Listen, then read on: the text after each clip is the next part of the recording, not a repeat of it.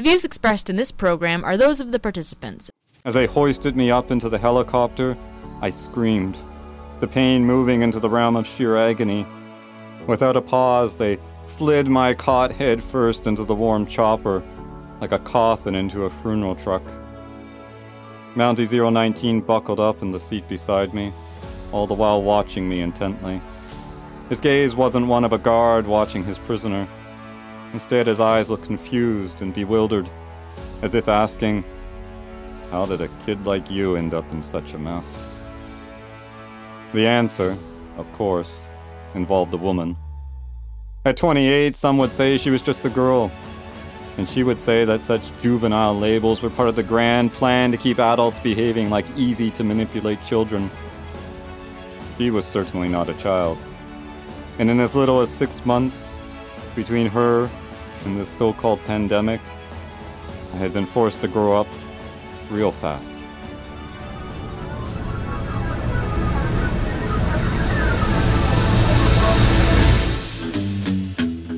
Welcome everyone. It is Thursday, February the 23rd, 2023. I'm Bob Metz, and this is Just Right, broadcasting around the world and online. Join us for an hour of discussion that's not right-wing, it's just right. Fade into color, and color into black and white. Under the bedclothes, everything will be alright.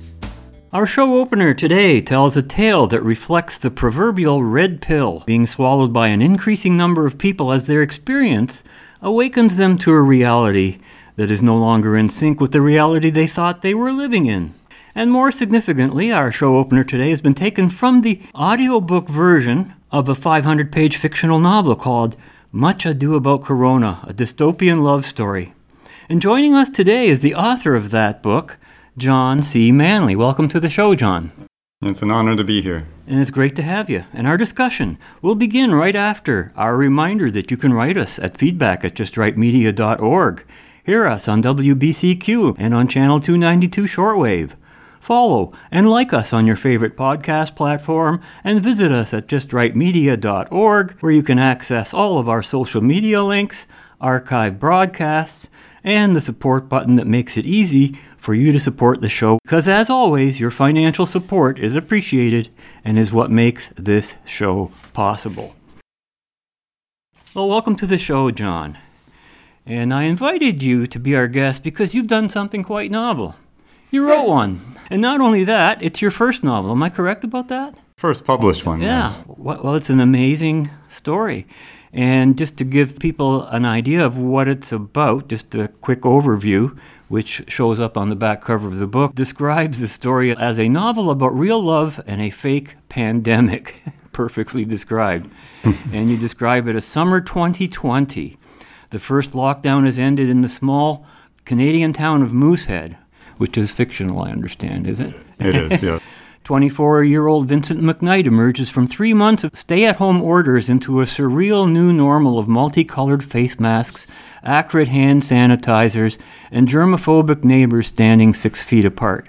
The new normal becomes even stranger when Vince's indigenous grandfather sends him to buy a loaf of bread from the town's new baker. Stephanie Mueller speaks 5 languages, has beautiful blue eyes, and is a certified conspiracy theorist, just like me. She believes the pandemic is a hoax to justify totalitarian quote-unquote public health measures. But when the local cop pulls out his taser, Stephanie's dystopian premonitions no longer seem so theoretical.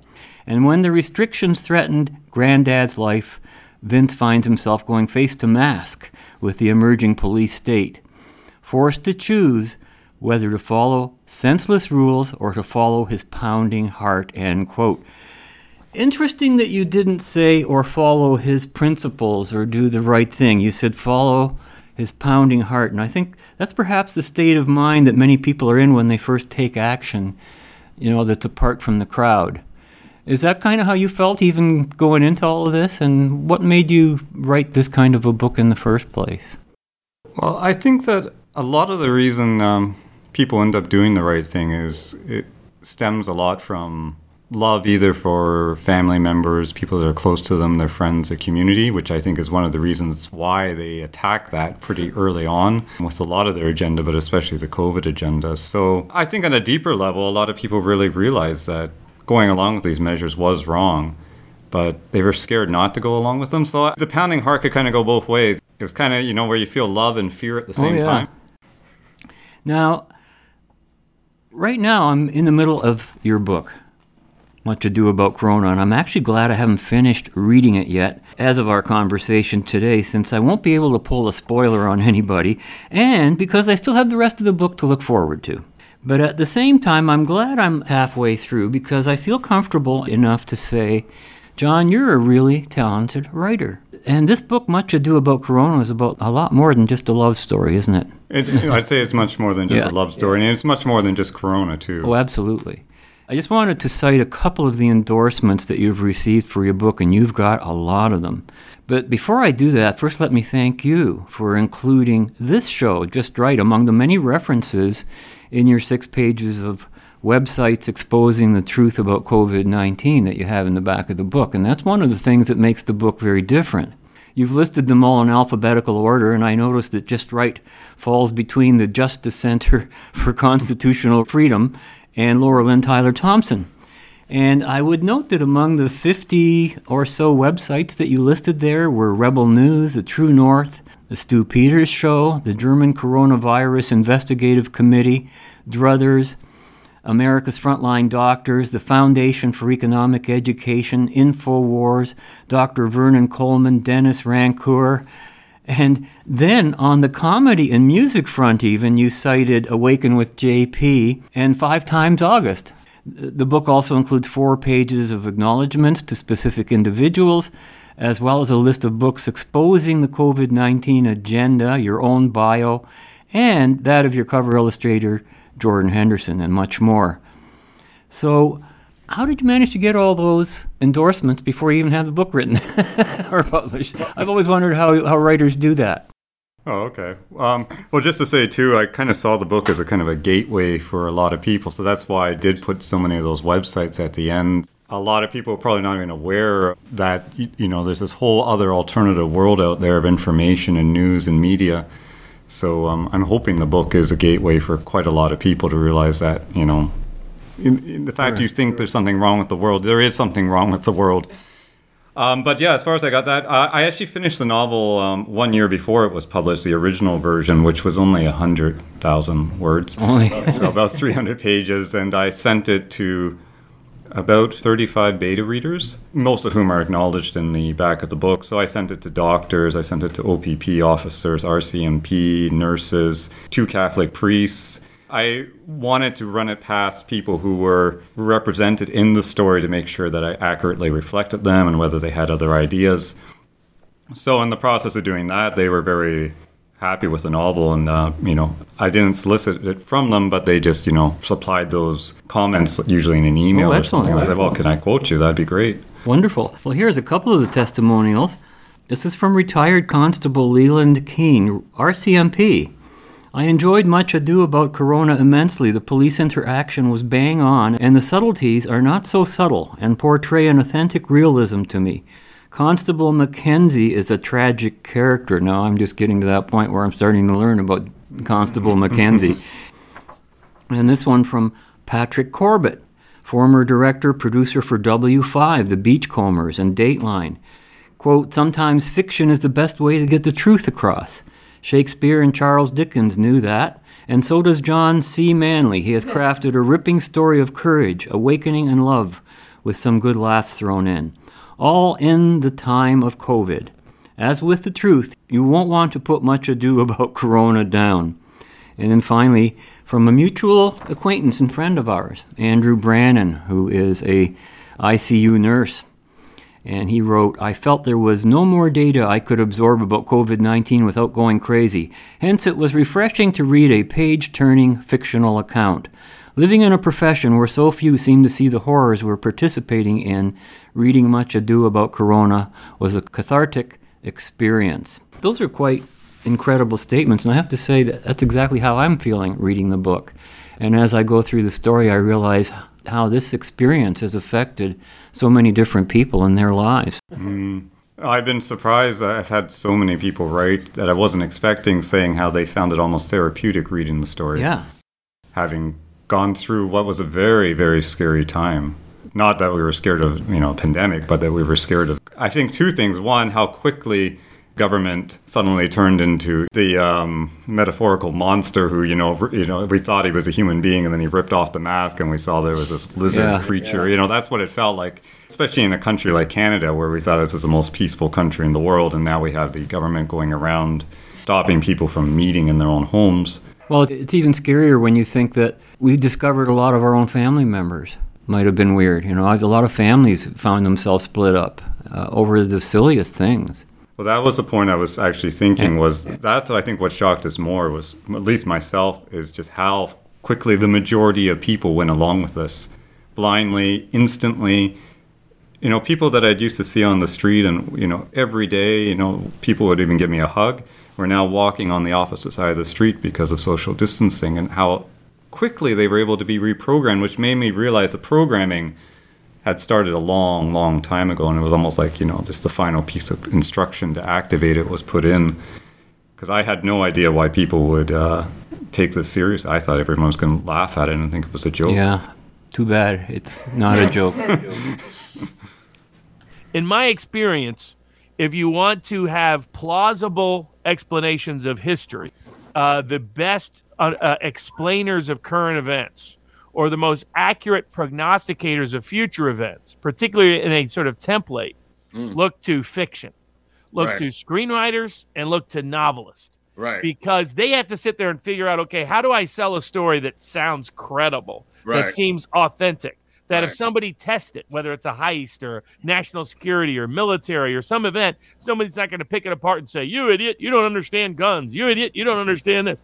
They have to really become experts in their little field. Yeah. That's why I'm a know-it-all on all these stupid things, because I've just had to do these deep dives my whole screenwriting life.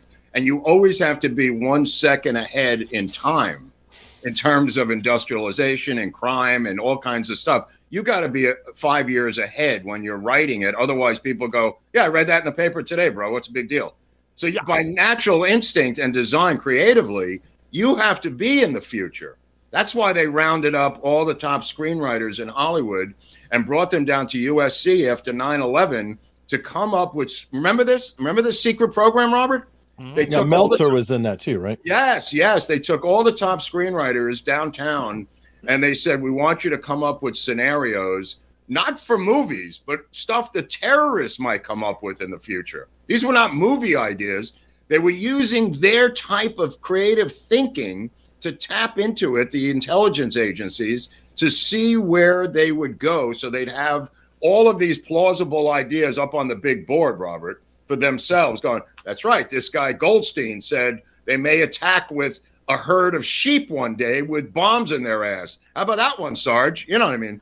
There's another advantage too, because they're not limited by professionalism. And I mean that seriously, because if you get intelligence agents, how would you attack? They would refer to their training. Oh, yeah. So if you want to think outside the box, you've got to get somebody from the outside who is unpredictable, is going to think in a different way and view the world from the outside who may be attacking. Right. And my the guy who wrote Hunt for Red October, remember, who was the guy? Tom Clancy.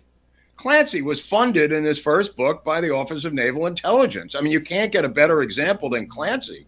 He was an ONI picked. They literally bought his manuscript, his half-assed written manuscript, and paid him for it. And then he was, their butt boy for ONI for the rest of his career. I also think they often look to successful fiction for ideas to implement, because these guys are not real. Oh, yes. Yeah, absolutely. They read, like, okay, what is Condor doing in 6 Days of the Condor, which became 3 Days of the Condor in the movie? The novel 6 Days of the Condor was just too long for Hollywood, so they chopped off 3 days to save money. That's a side issue. He reads books. Looking for coded messages in the books, and uncovers a CIA rogue plot to invade Middle East fields and seize the oil. How far ahead of time was that, Robert?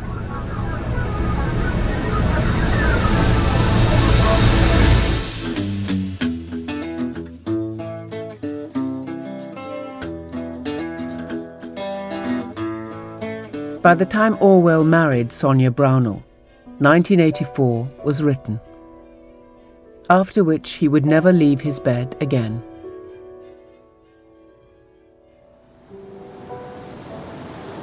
But he left one final warning. 1984 is, I believe, a quite terrifying masterpiece. So terrifying, in fact, I don't think I should like to read another like it. I am not absolutely dissatisfied with it. I think it is a good idea, but the execution would have been better if I had not been under the influence of TB when I wrote it. You once claimed that you have an ability to face unpleasant facts. Is that what you've demonstrated in 1984 by drawing an accurate portrait of the future? I think that allowing for the book being, after all, a parody, something like 1984 could actually happen.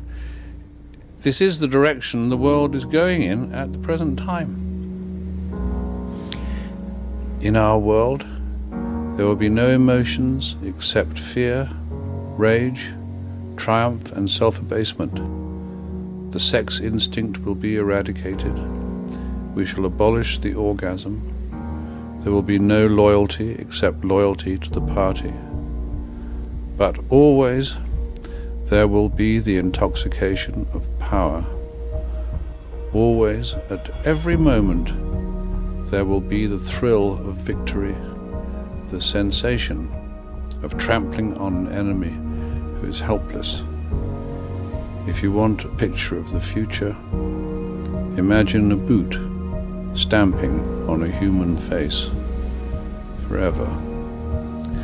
The moral to be drawn from this dangerous nightmare situation is a simple one. Don't let it happen. It depends on you.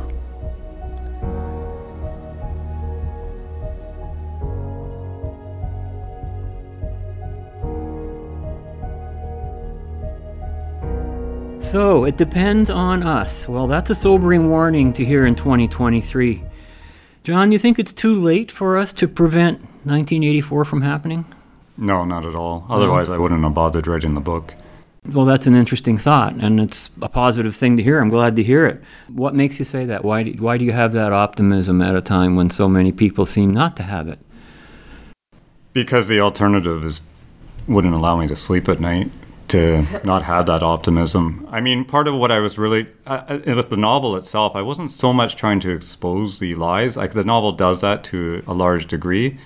But I think to a large degree, most people, other than maybe 20% of the population, realize, as far as the Corona scam went, that it was a scam. And they, at different levels, were aware that this wasn't legitimate. They were just too scared to do anything about it or afraid to go against the herd. So that's why the characters in the novel, I was trying to represent people who were willing to follow what they knew was true. And despite the fact that the majority of the population was telling them that they're not only just crazy, I mean, we were being told that, I've personally been told that I'm just a selfish person for, not wanting to wear a face mask or not wanting to get vaccinated. The list goes on. Well, ironically, in the good sense of that term, you are, and we all are. Yeah. We're looking after our self-interest. And I would even say I'm even looking at the self-interest of keeping society in, a functional state. I mean, to what they are doing is everything they're doing is such a lie that it's frustrating because they're trying to make, in novel writing, they often say that the greatest evil is when the evil is made to look good. And yes. I think that's exactly what we've had happen here. Well, that's how evil always passes as the good. So I'm reading this story and I'm wondering how much of this story is a slice of your life, or is it something completely away from your own personal experience, or just something you've picked up from the whole zeitgeist? Oh, it's quite a mix. The scenes in the nursing home are very personal for me, just because my father was in a retirement home during the whole COVID scam, and he actually died in there after his booster shot. Because I've seen firsthand, as much as I could until they put us in lockdown, what was happening in that nursing home. I mean, with the nursing home my father was in, the military was brought in because the conditions were so bad there, and I knew it had nothing to do with a virus. Even the mainstream, to some degree, has shown how bad things were in the nursing homes because of the restrictions. But I felt that with the novel, and actually, especially when you get into part 3, when Vince actually gets into the nursing home during the lockdown, which is a pivotal point in the novel because he has to break so many rules to just visit his granddad. Yeah, that's the part I'm at right now. Yeah. Yeah. That I get so much mail from people saying that they cry through the chapters that are coming up. And I don't think just hearing about senior citizens were neglected during the COVID mandates enough to, or even statistics, seeing it in a story format, it allows people to feel it emotionally. Yes. Because that's, I think, how the left, to a large degree, has controlled most of the population. They use story affects emotions. And once you got people emotionally geared in one direction, you can manipulate them pretty easily. Well, I know that was one of the things that zeroed you in on this show, because you noticed that we were using a lot of fictional accounts and clips from TV shows and radio plays and other discussions. And it's interesting, I noticed that Ken McCarthy of Brass Check TV wrote about your book, 5 stars. If this book came out in 2019, people would call it unrealistic and exaggerated. Can this be dystopian fiction when it describes the world we're in? Then he says, the first novel about life under the authoritarian corona hysteria. And that's what got my attention, too. I've been waiting for, let's just say, the broader entertainment community in general, to catch on to this latest period that we're in history. Because even as I look, if I watch old TV shows and stuff, they all seem so unrealistic. Nobody's wearing a mask. Everybody's still acting normal in all the plays and the music and everything. But now we're seeing that culture of COVID come forth. Are there any other books besides your own that you're aware of that might have been doing something close to what you're doing? Not in the vein that I was doing it. It's interesting. I've heard several interviews with fairly famous novelists at this time, and they actually preferred to pretend COVID didn't exist when they were writing their novels in the present day. All right. Because they found it was just, one, it took away from a lot of stories. I've heard of other novelists, though, like I forget her name now, but she's kind of writes mystery stories, and she actually did almost the opposite of what I did, where they have a cop, it's set in COVID, there's lockdown, the mystery's happening with all that, they have face masks on everybody, and there's one police officer who won't wear the face mask, and he's the bad guy. Mm. So they did the exact opposite, where they demonized they made the evil character the one who's not going along with the mandates. Okay. Now, when you sat down to do this book, did you know what the plot was from front to end before you started sectioning it out? I really like the way the book is constructed. You've got it in 5 separate parts. You've got short chapters. They're all, say, 3 to 5 pages along, sections.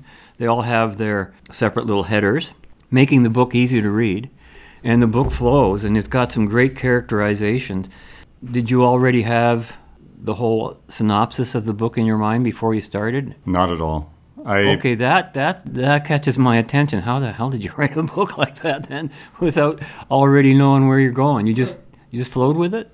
Yeah, I mean, they got the 2 types of novelists, the plotters and the pantsers. And pantsers means someone who writes on the edge of their seat. And that's why they call it a pantser. And that was me. I actually intended to be a short story that was set in actually 2030.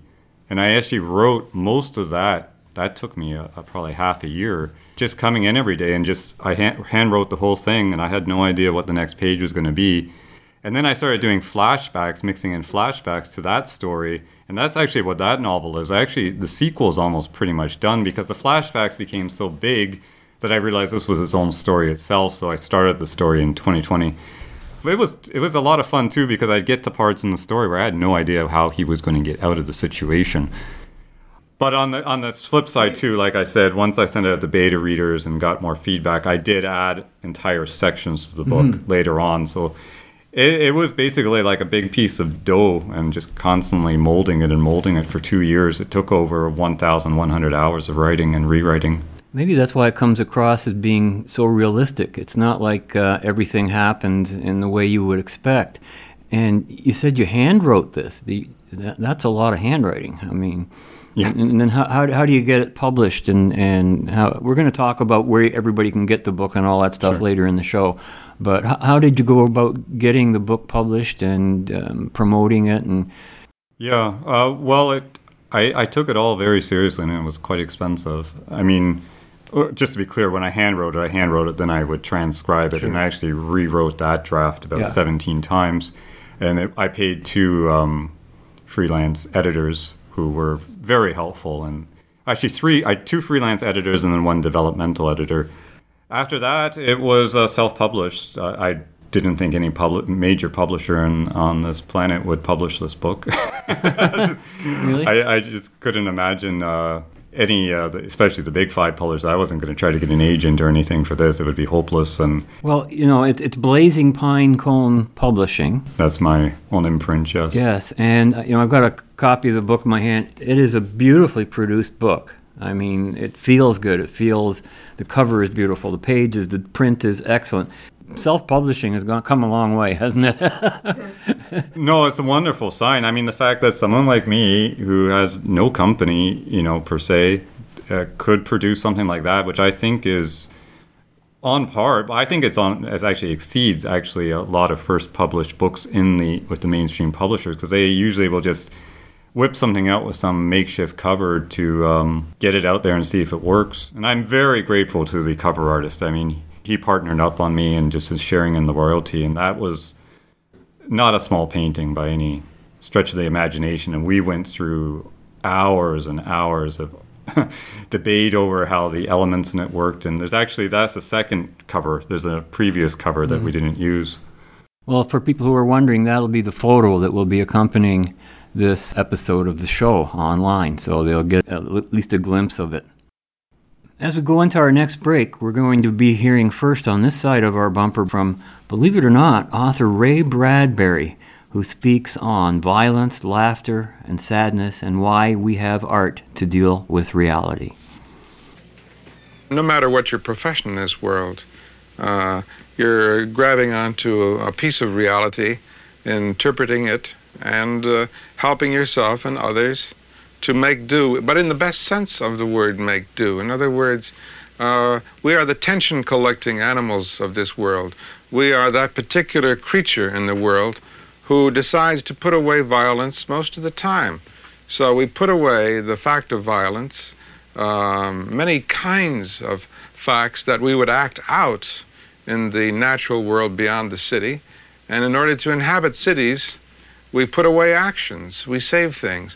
We are the only creature in the world that does this. Every other animal acts in the instant to destroy or run from destruction. We choose not to do so. We build walls, we build cities. And so inside these cities, inside these walls, we need artists. We need people like myself who take hold of a piece of reality and say, this is what it is. We've saved up attention for tears. So I, as a writer, come along and try to help you to cry at the right time. We save up attention of laughter, perhaps for our silly politicians. I come along as a writer and help you to laugh. We save up tensions of murdering. The wonderful fact about civilization is that most people do not murder, that most of us are peace-loving, that we do make do in the best sense. So I come along with a story and enable you for an hour to murder, so that the next day you don't have to do it in reality. Nietzsche puts it beautifully. We have art that we do not die of reality. Reality is too much with us. I think we know all of the basic facts of life, each of us. We know too much about death. We know too much about age. We know too much about love that sometimes fails us. People do go away. People do vanish. Friends go off over the world and never come back.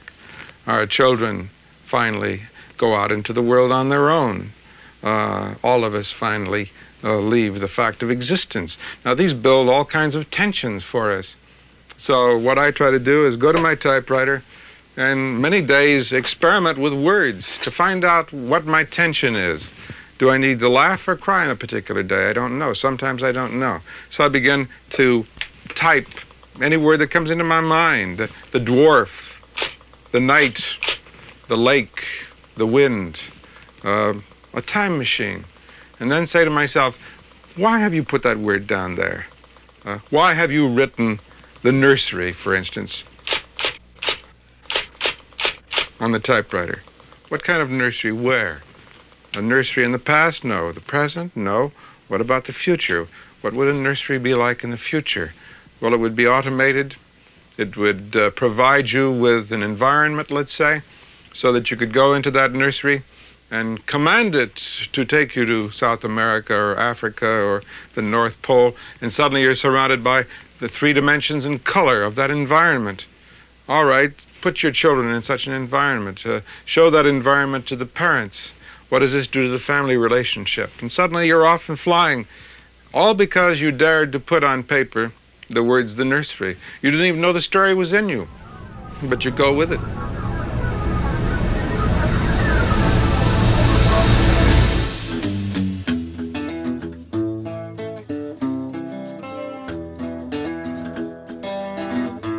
For years, he's kept his readers under his spell with his electrifying prose. I'm very proud to present this year's recipient of the Pose Pen Career Achievement Award, my good friend, Richard Castle.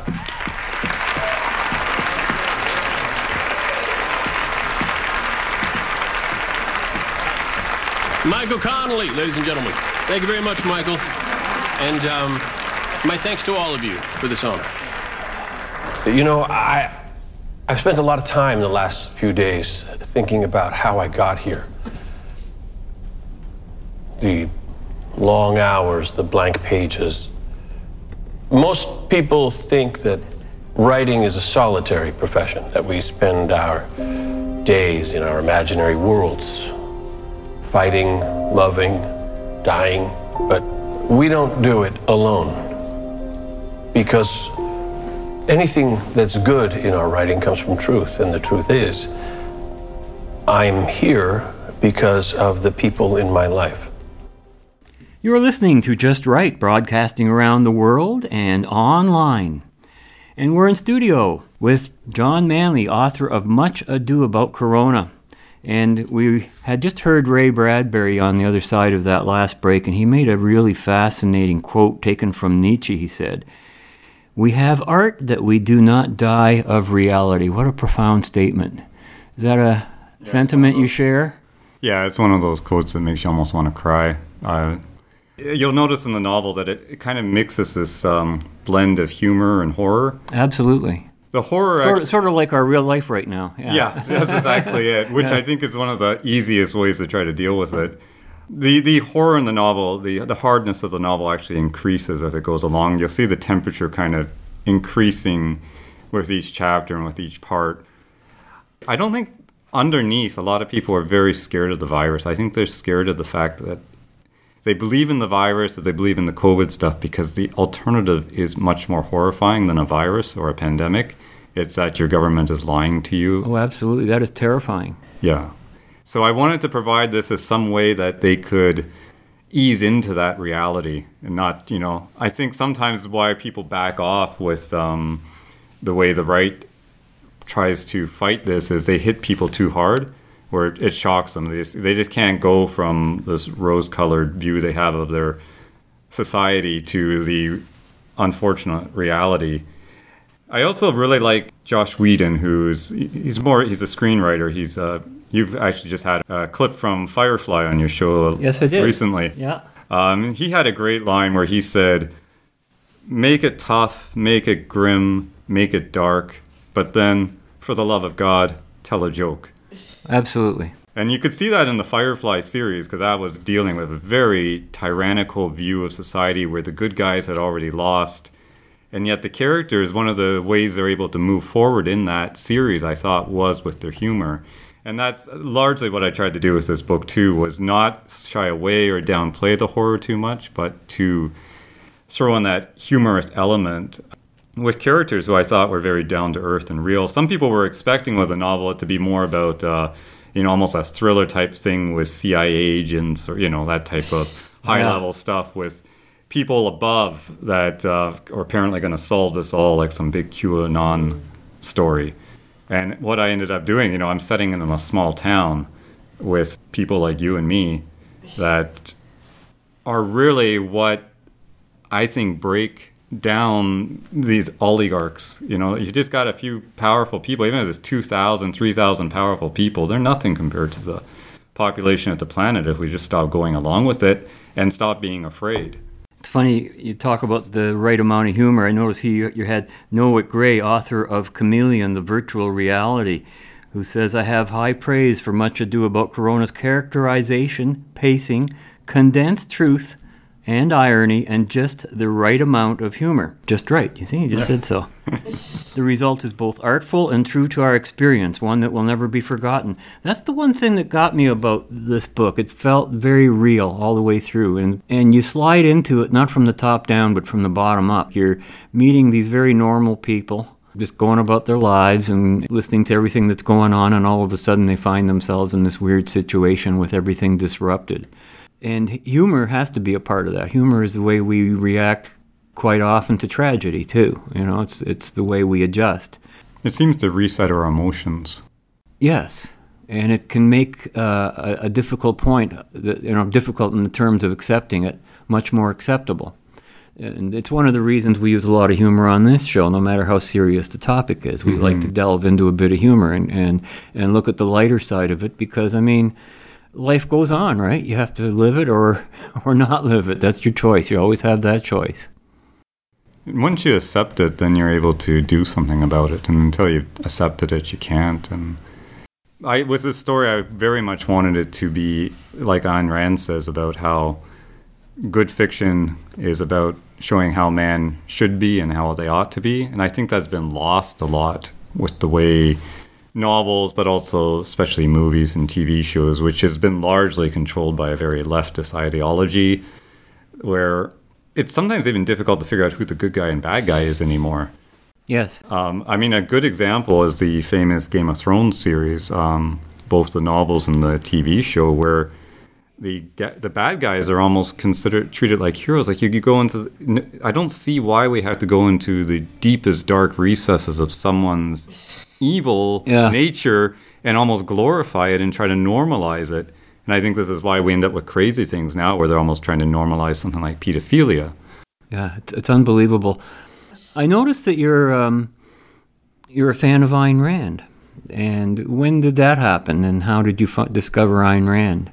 Oh, it's kind of weird. I found this link to this podcast called Just Right about 6 years ago. Really? Seriously? Yeah, I'd never heard of Ayn Rand before. And, with the Freedom Party of Ontario, I was introduced to the party at the same time. So that was my initial introduction to Ayn Rand. And my wife and I got the novels and started... Actually, she read the novels. That's kind of ironic. I haven't actually read Ayn Rand's novels. I ended up reading more of her nonfiction. Mm-hmm. That's how I started, too. Yeah. No, it's partly because it's funny you're a fiction writer. Well, the thing was, I had such a young child at the same time, so I was always reading stuff that was at his level. And I don't know. Then I heard just recently you had your daughter read Atlas Shrugged at age 12, so I guess I was all I should have just read it to him, anyways.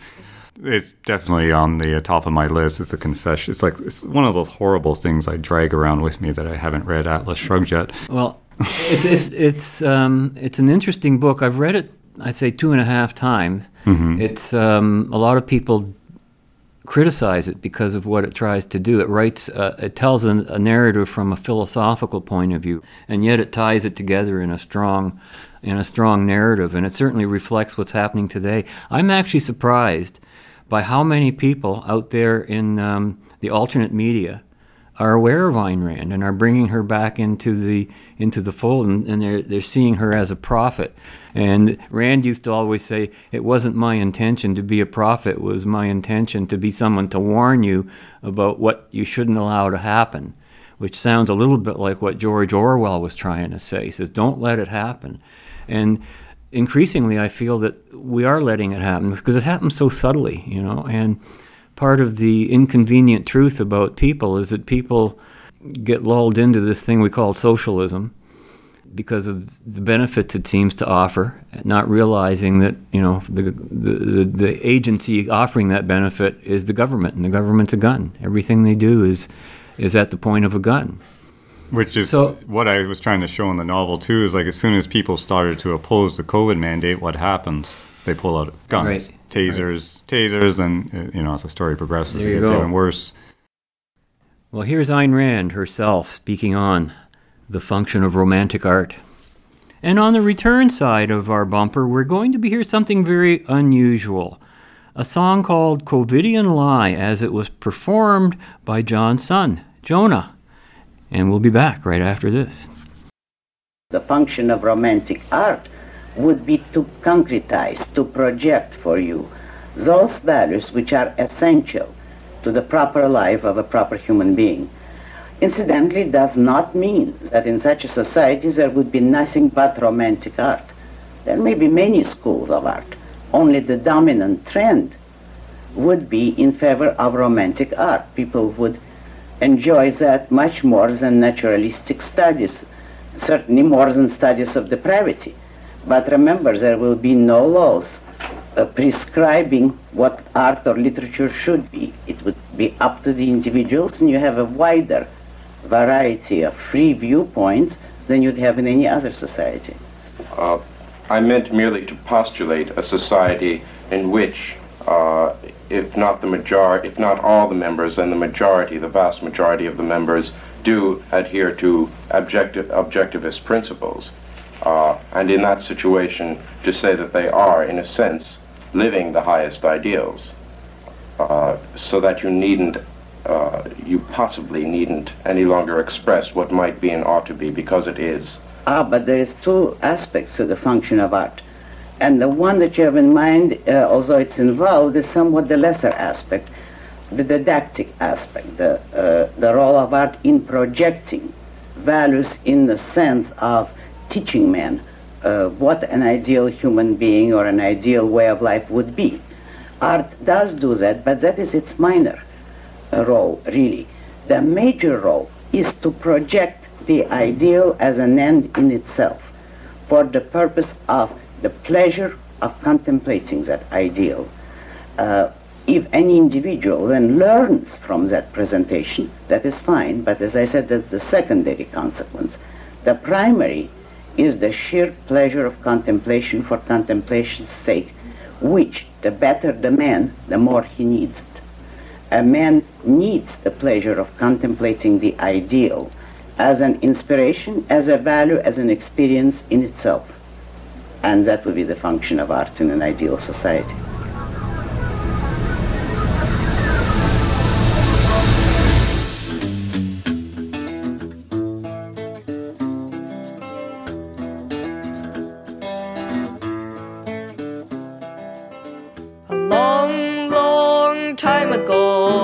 I can still remember back before we feared COVID-19, and only older people get it. Bad enough it makes them die. Yet the government says we need a new vaccine, 'cause the WHO has it their way, and we're compelled to disobey. They should be disbanded for all bad things they've commanded. They knew the PCR test would make it look like there's a nest of COVID-19 in the chests of most who get the test. So my, this COVIDian lie. Wear a mask when they ask where grandma's going to die. The morgues aren't packed with bodies piled up high. Yet we must all lock ourselves down or we'll die. Don't you think it's time we ask why? They have this PCR test that makes it look like there's a pest killing off the human race. The cycle threshold is way too high, and though not many actually die from the virus, they tell us, cover your face. Now the testing labs brought the COVID tide, and the government's told us to stay inside. No more than usual, we're dying, but I'll bet their brains were frying, 'cause they'd been told something that didn't make sense. So their brains put up an electric fence to stop all facts that show the nonsense of what they've been told is true. So we should be singing my, this COVIDian lie. Wear a mask when they ask where grandma's going to die. The morgues aren't packed with bodies piled up high, yet we must all lock ourselves down or we'll die. Don't you think it's time we ask why? From Wuhan, China to Regina, there's a lot of death-counting mistakes that doctors have been told to make.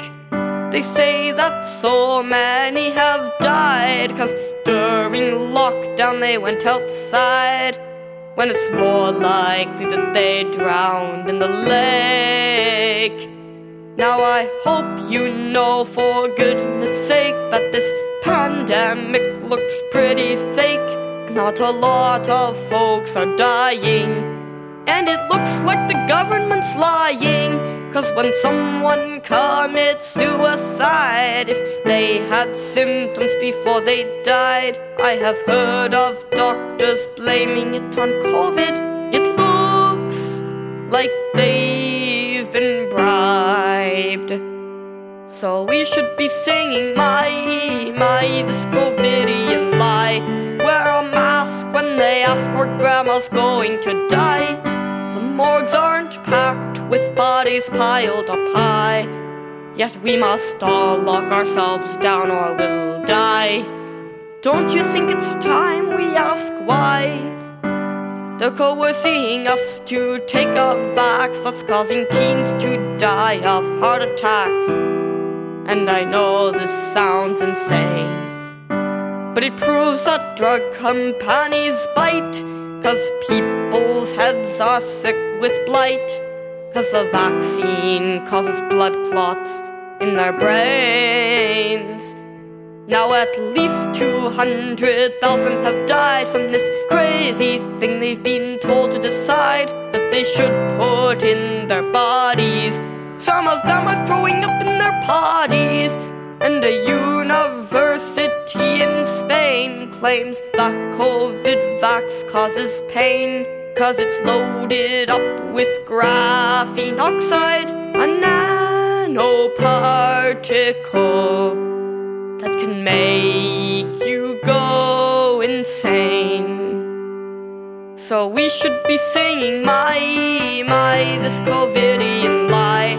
Wear a mask when they ask where grandma's going to die. The morgues aren't packed with bodies piled up high, yet we must all lock ourselves down or we'll die. Don't you think it's time we ask why? Now they've shut down most businesses, and they've ruined people's Christmases ever since 2020. 'Cause they say we need to slow down the spread, or else we'll all be stuck in bed. 'Cause COVID-19 abounds aplenty. They say it's not essential to buy shoes, but it is essential to drink booze. So the liquor store is open, but you must go online to do your shopping. But would you rather just watch Netflix and just pretend you're at the age of 6, and you don't understand that the world's in a plight if the masses don't take up the fight? So we should be singing my, this COVIDian lie. Wear a mask when they ask where grandma's going to die. The morgues aren't packed with bodies piled up high, yet we must all lock ourselves down or we'll die. Don't you think it's time we ask why? We should be singing my, this COVIDian lie. Wear a mask when they ask where grandma's going to die. The morgues aren't packed with bodies piled up high, Yet we must all lock ourselves down or we'll die. Don't you think it's time we ask why? I have to admit that was an awesome song. Totally unique. And we are joined in studio by John's son, Jonah. Welcome to the show, Jonah. Hello, Bob. Whatever inspired. Did you write that song yourself? Yes, with help from my father and my mother too. Though Dada's main help was on the rhyming side. I'm not a great rhymer. I might sound like it, but I'm not. No, it came out wonderfully, and I thought it had a great blend of humor and, of course, with a very familiar tune that a lot of people probably already know. Mm-hmm. And, John, you were saying that it's going to be released, this song? Yeah, on March 11th. And the significance of that date? That's when, well, you want to tell them, John? That's when the WHO declared the COVID pandemic. Well, that was when they declared that COVID was like this big pandemic on March 11th, 2020. Because you have to declare something like that because no one would notice otherwise. Yeah. Well, that's pretty much how it felt. No, it was a very entertaining song. And before we forget, because our time is rushing by, let's make sure that everybody knows where they can get a copy of this book, how to get it. Do you want to give everybody an insight on that, John? The book's selling everywhere, so if people want to get it through their local bookstore because they hate Amazon, or they think Amazon's a big monster trying to take over the world, which it probably is, they can go to any local bookstore. I'd leave instructions on my website, but you just tell them the name of the book and the author, and they'll have it in their bookstore, and I don't know. And, of course, the website is www.blazingpinecone.com. That's correct. Though if they want to go straight to www.muchadoaboutcorona.com, that will bring them right to the section of the website just about the book. Just about the book, yeah. Because they can read and listen to me read the prologue in Chapter 1, so they can just try it out. And I find most of the time when people get to the cliffhanger at the end of Chapter 1, they want to know what's going to happen next. And we actually just put up a multimedia video production with more illustrations by the cover artist. So it's very, with music from a celloist. So it's kind of a neat way to get into the book if you're not, want to give it a try. Otherwise, it's available from Amazon or any of the major retailers online. And it's actually, this is what I'm particularly touched by, is the fact that it's actually appearing in Canadian libraries and American libraries. That's remarkable. So you had a lot of these books pre-printed then? No, it's all print on demand. Well, it's printed on demand. That's how it's done now. Okay, see, I'm not sure how the technicalities of that work. Yeah, it's rather nice because it gives you a lot of flexibility. Unfortunately, it does put the price of the product up a little, but when you're not stuck with any sort of overflow or underflow. You can order as you go. Yeah, exactly. It's incredible, the speed, especially with Amazon. As much as everyone criticizes Amazon, they got their act together. Because they print it, when you order from Amazon, the paperback version, or of course the Kindle, they produce it themselves. Mm-hmm. So when you order it, they don't got it, print it. And they'll have it they can have it to you in the next day, and it didn't even exist the day before. Right. If you go through the bookstores or get the hardcover, then it's actually printed in Pennsylvania with an independent company. So if that's how it's done, how does it get into all these other places? They must have ordered it on their own, or they order it through you? Like you say, it's in libraries. Well, with bookstores and all the others, they work through the company in Pennsylvania. So it's still a print-on-demand thing. So if you go to your local bookstore and ask.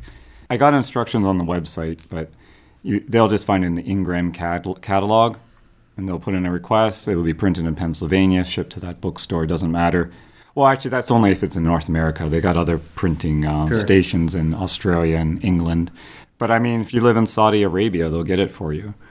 So, and then with the libraries, it's kind of nice in Canada because libraries are required to get a certain number by law of Canadian literature, new Canadian literature in every year. So the fact my book falls under CanLit completely because it's written by a Canadian and it's set in Canada. So it's very hard for a library to deny it. Right.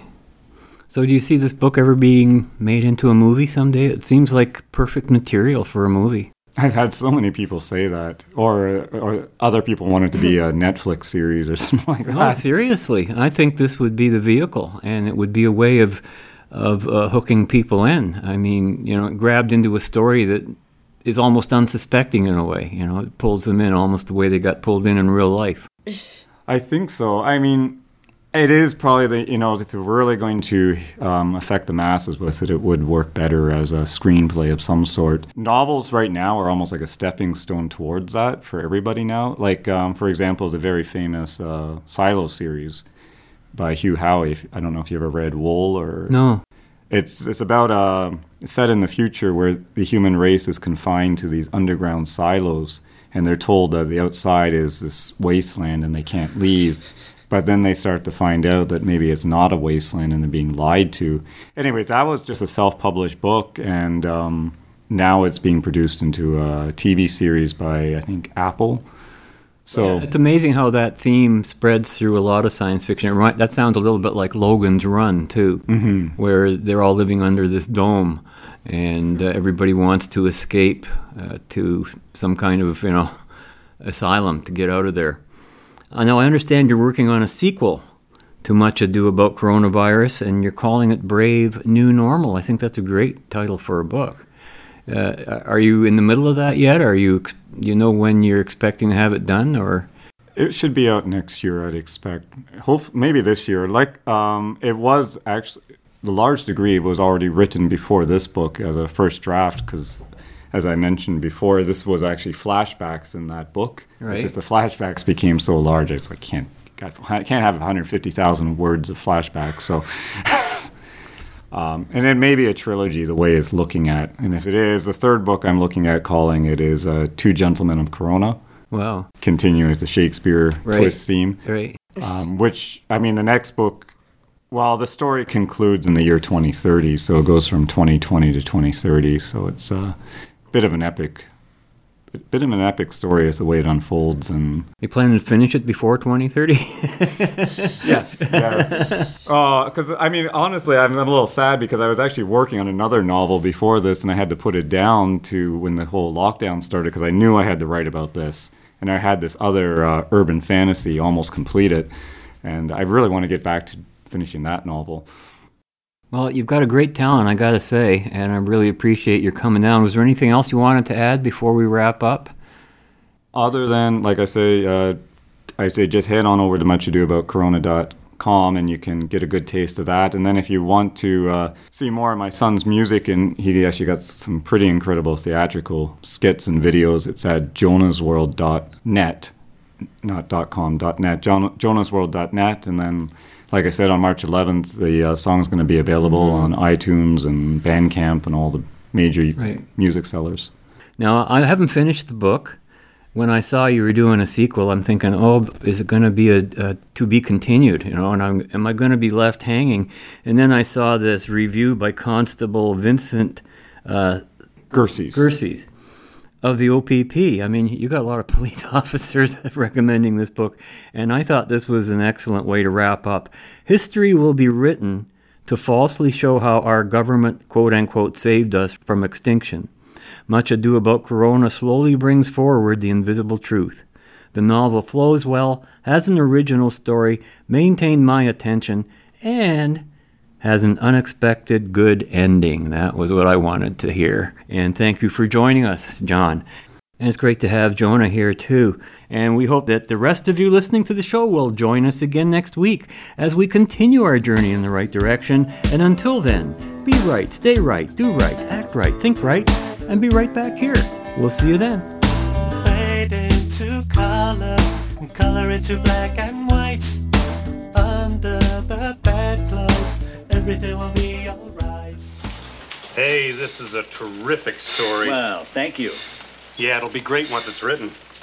It is written. Look, see, words and everything. Well, actually, I think you've gotten too involved. A reporter should be more detached, more objective. More skillful. Oh, come on, Murray. I spent a lot of time on this. There must be something worth keeping. Well, This part's not bad, about truth, justice, and the American way. Yeah, I thought that part was super. Look, I'd like to help this kid out. Can I take a crack at his story? How about it, Hawk? You won't mind sharing your credit with a professional, will you? No, he can have all the credit. That's not important to me. I'm in medicine. You better be. Your writing makes people sick.